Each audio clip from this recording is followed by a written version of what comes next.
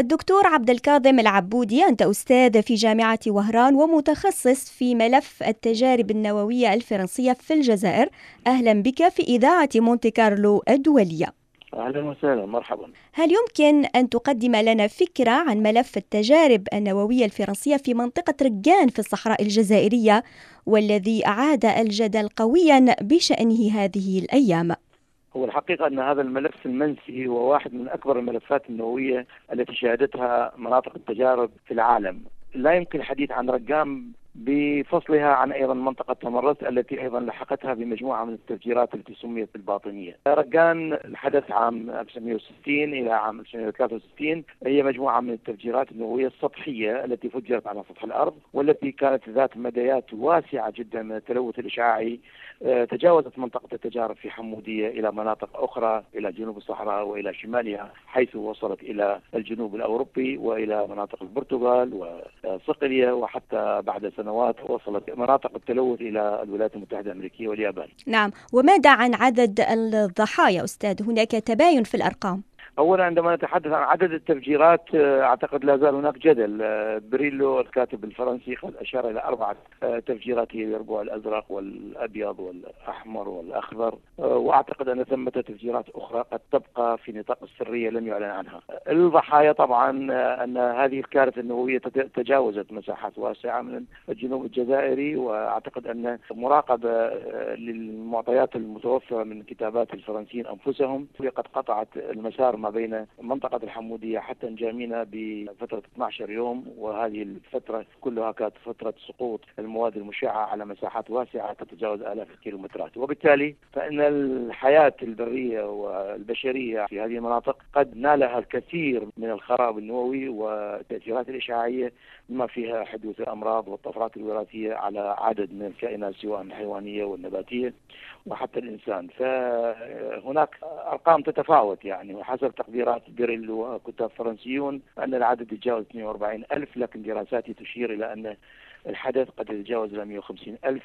نعم، بعد مرور 54 عاما على هذه التجارب النووية، كشفت وزارة الدفاع الفرنسية مؤخرا عن خريطة سرية ترصد الرقعة الجغرافية للإشعاعات الناتجة عن هذه التجارب. ما الذي جاء في هذه الوثائق السرية دكتور؟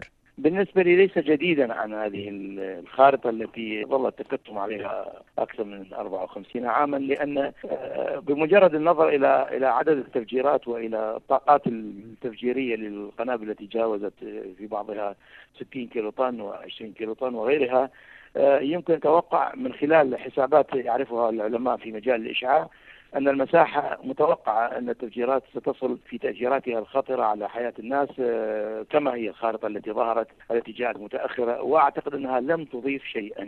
إن لم يكن لدينا دلائل كثيرة أخرى حول المعلومات الأخرى التي لا زالت رهينة الأرشيف الفرنسي، فإن ما قيل لا يتجاوز معلومات عامة قد تكون معروفة بالنسبة لي ولغيري، وقد تكلمت عنها منذ 20 سنة. نعم، دكتور عبد الكاظم العبودي، جاء فتح هذه الملفات النووية الفرنسية بعد أن رفع فرنسيون شاركوا في هذه التجارب دعوى قضائية بعد سنوات من مطالبة الجزائريين بذلك.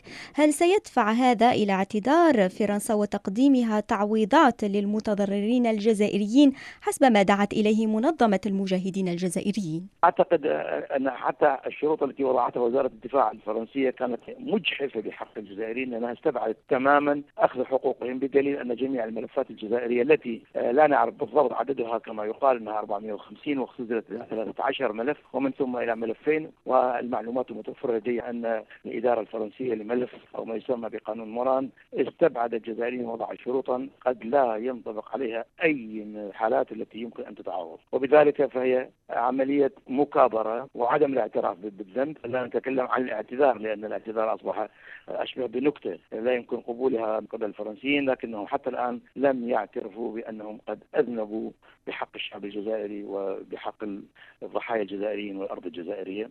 أما ما تطالب به هنا منظمات المجتمع المدني ومنها منظمة المجاهدين الجزائريين، فلا زالت لحد الآن في بداياتها الأولى ولم تشكل ضغطا كبيرا على الإدارة الفرنسية، لأن منظمات المجتمع المدني الجزائرية ومنظمات تمثيل الضحايا لا زالت في بداية تكوينها، ولا زال هناك حراك شعبي يتململ، لكنه لن يصل إلى بعد إلى أن يسمع صوته إلى أسماع وزارة الدفاع الفرنسية والإدارة الفرنسية ومنظمة حقوق الإنسان. وأعتقد أن هناك جهدا كبيرا يبذل الآن من أجل أن تتحرك هذه القضية خارج نطاق القنوات الدبلوماسية والسياسية. بالإضافة لملف التجارب النووية، ما هي أهم الملفات التي ينبغي على البلدين معالجتها لتجاوز الخلافات التي ولدتها فترة الاستعمار الفرنسي للجزائر دكتور؟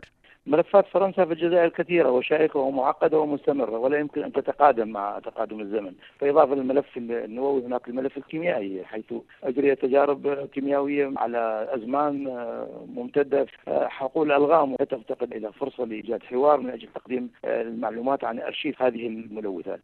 أخطر الملفات هو في النووي. لماذا؟ لأن التركة النووية الاشعاعية في مناطق التفجيرات في منطقة تمرست وفي منطقة رجان تشير إلى أن هناك مئات الألوف من أطنان المواد المشعة لا زالت متروكة في الهواء دون معالجة، وبالتالي أن معالجة النفايات وطمرها وكشف مواقعها بشكل كامل تشكل واحدة من معوقات الحوار الجزائري الفرنسي، وأن الجهتين تحتاج إلى زمن طويل جدا لإرساء حوار حقيقي جاد إن لم تتراجع الحكومة الفرنسية عن تجاهلها للمطالب الجزائرية. الأستاذ عبد الكاظم العبودي، دكتور في جامعة وهران الجزائرية ومتخصص في ملف التجارب النووية الفرنسية في الجزائر، شكرا لك.